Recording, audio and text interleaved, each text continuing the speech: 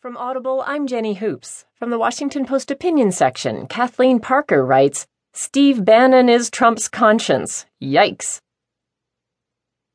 Donald Trump seems to think he's still on his reality TV show shouting, "You're fired," while President Stephen K. Bannon is busy drafting executive orders with his favorite black crayon.